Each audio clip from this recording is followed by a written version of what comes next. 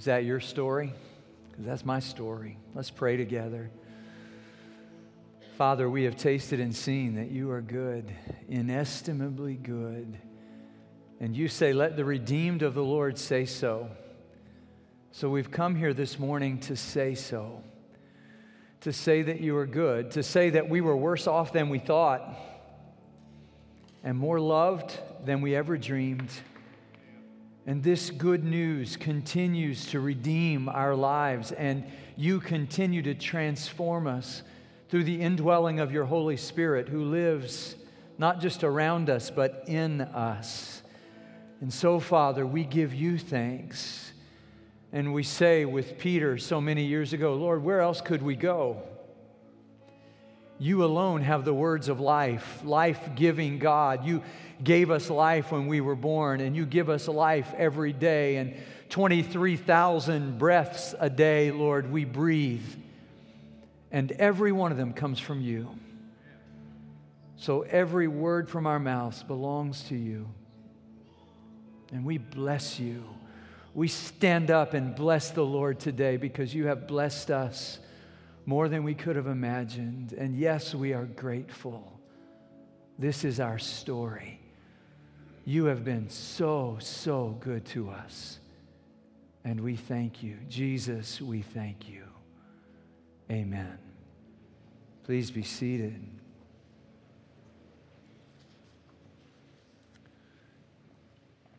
Sean Achor, a psychologist at Harvard, ran a study in which he asked people to become more grateful, to train their brains to become more grateful by setting aside 5 minutes a day, in which 5 minutes a day, same time every day, they would thank God for 3 specific things.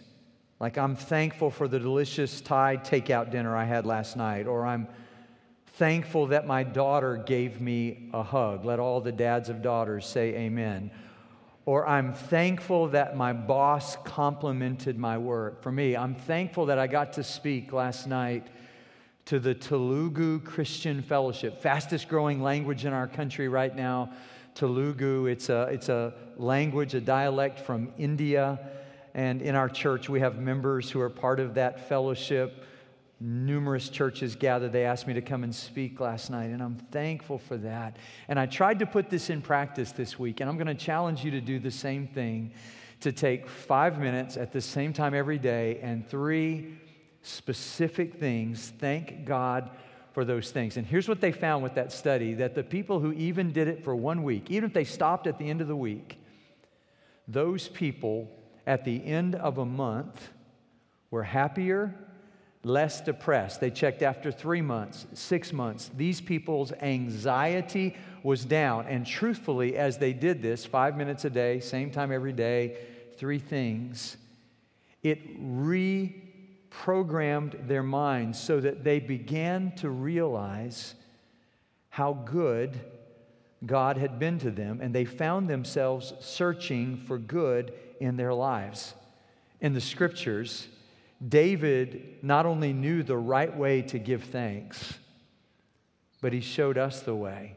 In fact, he mentions 5 specific things. So if you're sitting there thinking, I can't think of 5 things that I'm grateful for, or 3 things that I'm grateful for, David gives you 5 things that God has done, and he thanks God for those things in Psalm 103, one of the great testimonies of thanksgiving in all the Bible. Would you open your Bibles with me? Psalm 103. We share together the Word of God. So before we come to the Lord's table, we'll come singing in a few moments. And before we come, I just want to give you a reason from God's Word that you and I can give thanks to God. Let's stand together in reverence for God and His Word, where David, in his latter years, we believe, reflecting back on all that God had done for him, said, "Praise the Lord, my soul. All that is in me, praise His holy name.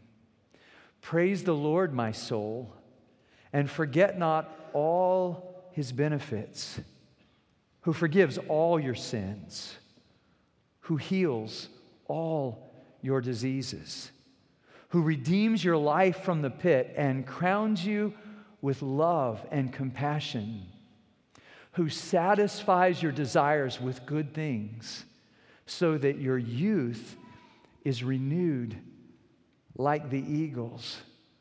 The Lord works righteousness and justice for all the oppressed. He made known His ways to Moses, His deeds to the people of Israel.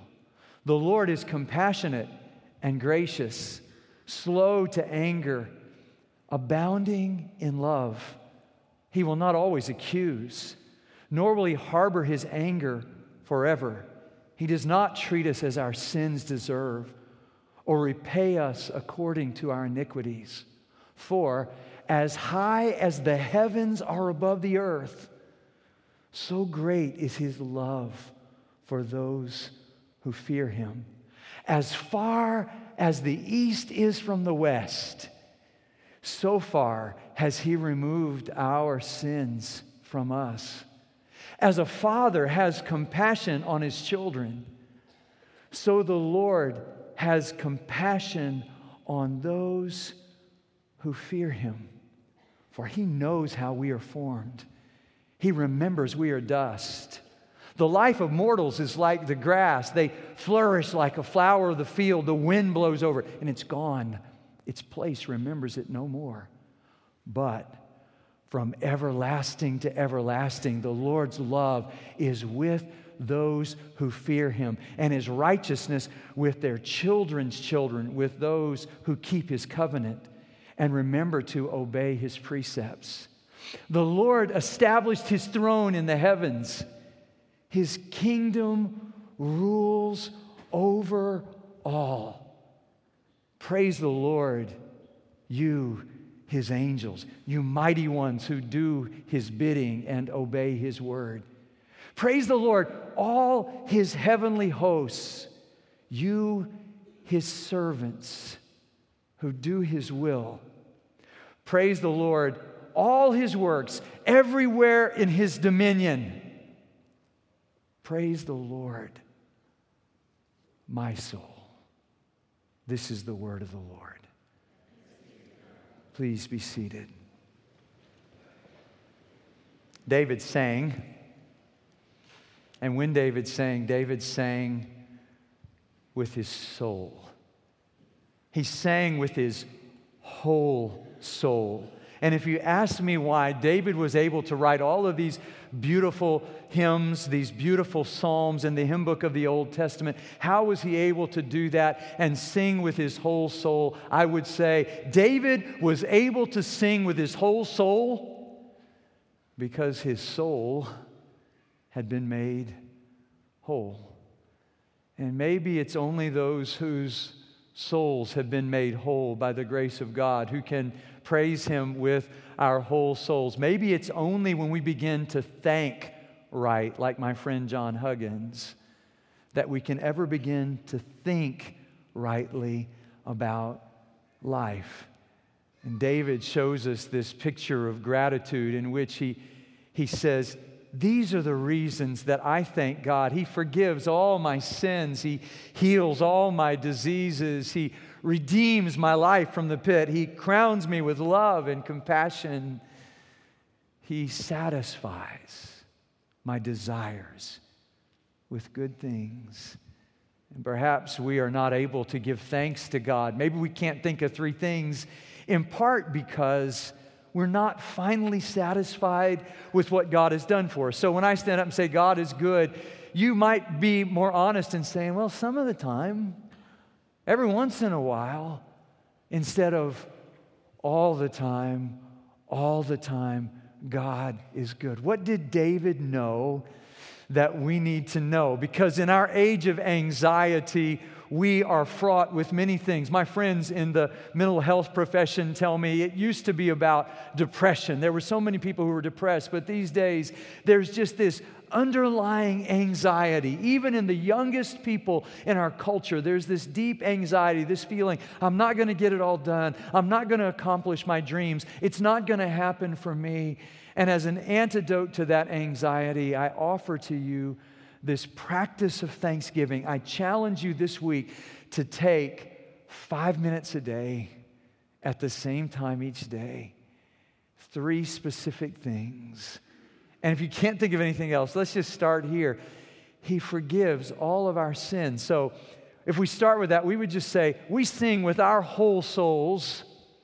We sing with our whole souls because God forgives us compassionately. So what is David's soul? It's his inner being. It's in that parallelism in those first couple of verses. Praise the Lord, my soul, all my inmost being, praise His holy name. He's saying, my soul is all my inmost being. And he may make us a little uncomfortable. When people start talking to themselves, we get a little nervous about that. I've said to you before, I kind of walk along the bayou and run along the bayou, and I talk to the Lord, and I sing to the Lord, and I recite Scripture over and over again to the Lord. That's where I memorize Scripture as I'm jogging along and walking along. And I never know what people think when they run into me. I don't know if I should care about it, but if your friends come to you and go, your preacher's kind of off, because he's out there kind of talking to himself. I was thinking about that guy, and they asked him, why do you talk to yourself? And he said, because I like to hear intelligent people speak, and I like to talk to intelligent people, so I talk to myself. Well, that's not my story, but maybe David could say, I like to tell my soul to sing because the Lord has made my soul whole. And it's not just that I have to sing, it's that God has given me a song. It's a song of redemption. It's a song of grace. It's a song of forgiveness. It's a song that nobody can ever take away. David knows, think about this later in his life, the whole Bathsheba debacle, the murder of Uriah, and to think that God had forgiven him of all of his sins made him give thanks to God. He forgives all our sins. Why does he thank God? Because he says in those first verses, God is holy. That means God is other. He's different. How is God different? Well, here's one way, as he says in verses 8 to 12. It turns out God's not a scorekeeper. He's not a sort of almighty actuary who's up there tabulating your sins, so that at just the right moment, strategically, He might hit you with a lightning bolt. And as long as you and I have this image of God as always angry at us, we're never going to be able to love Him as He wants us to, with hearts wide open because of His goodness.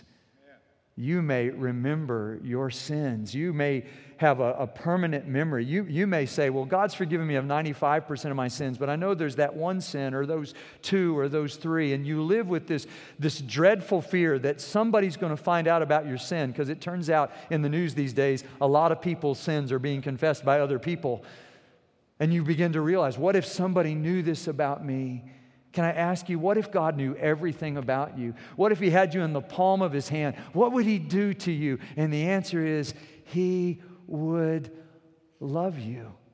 Because this is who our God is. So He says, He's not always going to be angry with us. He's not always going to accuse us. Satan is the accuser. God is the lover of our souls who forgives us. He doesn't treat us as our sins deserve, He says. He doesn't repay us for our iniquities. Why? Because Jesus paid it all.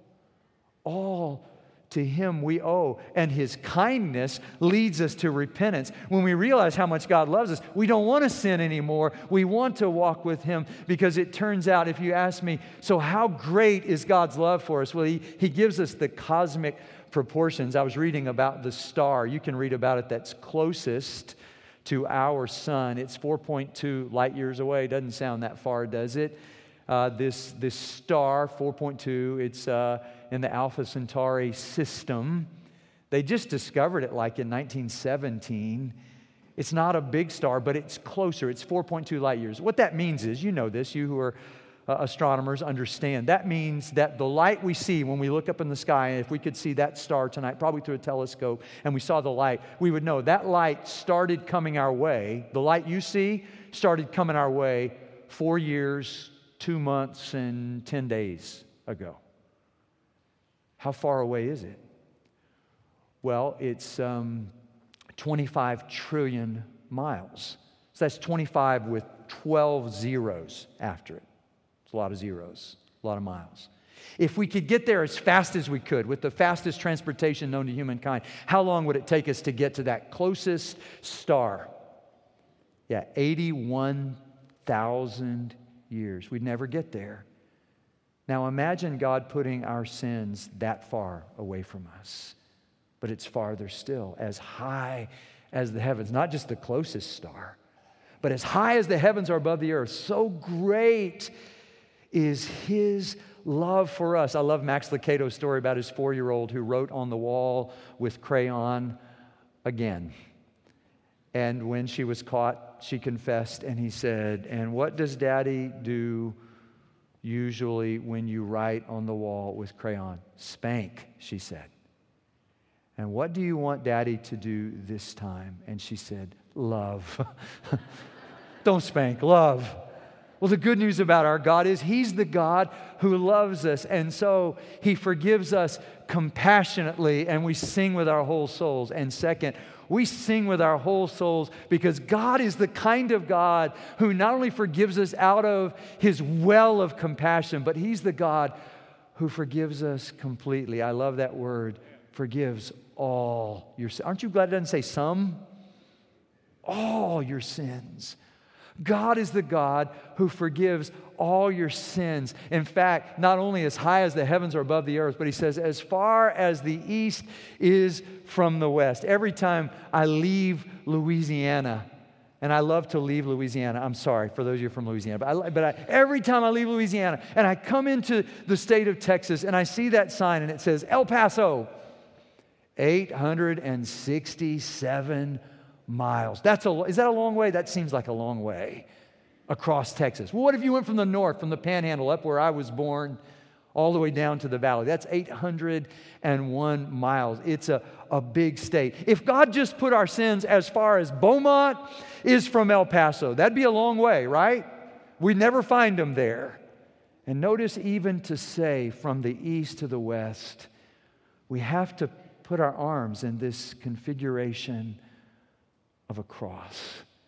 That's how God is able to forgive our sins. That's how He's able to fill our hearts with a song, because He's the God who puts our sins away from us, and He promises us that God loves us the way a father loves his children. God's infinite love is enough to forgive us of all of our sins. And He goes on to say, and He heals all of your diseases. And somebody said, wait a minute, I've got a friend who has a disease. And we've been praying, because a week ago today, we made our way up to Memorial City, and a lot of you were already there, surrounding the O'Quinn family. Susan went into the hospital early last Sunday morning, and we kept vigil with them there, and we prayed, and they had her hooked up to life support. And eventually the doctor came out and said, she can't survive. And we kept praying and pleading with God to give her life again, to give her one more breath, to let her live again and love her husband, Jimmy, and their 4 beautiful daughters. And we prayed and we prayed. And there came that moment when this week she went home to be with the Lord. And our hearts were broken for them. But last service, Jimmy O'Quinn and his daughter sat right over here, and Lydia came up here with him, and he walked to that microphone, and he thanked God for the life of his wife. And he thanked God for a church that filled literally not just the chairs in intensive care waiting. The doctor said she'd never seen anything like it, because every time I came out of that elevator and made a right, I just ran into a mob of people lining the floors in little clusters, friends among our young single adults there to support Kelly, other friends of Jimmy's and Susan's, those whose children had been taught to sing by Jimmy, others who had been loved in a local elementary school by Susan, who had so much patience with children. And I just watched all of this, and as a pastor, I was so grateful. Of all the things I thank God for today, I thank God for you, and I wish that she had been healed here. But I know this for sure, that ultimately, even when God heals us of one thing here, ultimately, the final healing is to be in the presence of God, to live as Christ, to die as gain. And Paul says to the Philippians, do we really believe this when he says this? Better by far. In other words, our loved ones, like my mom, who a little over a year ago went home to be with the Lord, if she could, would she come back here, knowing what she knows now, in the presence of the God who knows her best and loves her most? Would she come back here? And it's hard for us. How do we ever say goodbye? How do we ever release those whom we love? And yesterday, Roy Stolting, 96 years young, he fought in World War II and the Korean conflict. And we think about him, we think, what a great long life he lived, surrounded by his family. And we don't know how long somebody will live. What we do know for sure is that our God is the God who forgives and who heals and who redeems life from the pit, so we don't have to live separated from Him.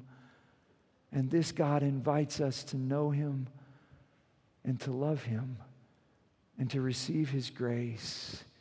So He crowns us in His presence with life, the New Testament says. He crowns us with righteousness. And this crown is for all who are longing for His appearing. Is that you? You waiting on God? Yeah, God is waiting on us to love Him and to thank Him. He's ready for us to know Him the way He really is. And I think about the great writer Rudyard Kipling, who wrote Jungle Book and all of that. And somebody calculated in his lifetime all the books he had written and all the money he had made for all the words he had written. They figured that his words were worth $100 for every word he published. A reporter found out about that, went up to him, pulled out a $100 bill, and said, hey, I hear your words are worth $100 apiece. Here's $100. Give me one of your best words. Rudyard Kipling took the $100 bill, folded it, put it in his pocket, and said, thanks. Well, thanks is a good word. It's worth more than $100. It's worth more than we can imagine. And today, I want you to come to the table thanking God. So listen closely to my instructions. You come to the table that's closest to you. You move toward the middle of the room, make a loop, come and receive the bread and the cup, and take them back, because Jesus, on the night that He was betrayed, before He broke the bread, before He gave the cup, He gave thanks. And He knew what the bread and the cup meant. He knew it meant His body was going to be broken. He knew His blood was going to be shed. His life was going to be lost. And He gave thanks. So shouldn't we today, as the early Christians called this supper, the Eucharist, the Thanksgiving, shouldn't we give thanks for all that He has done for us?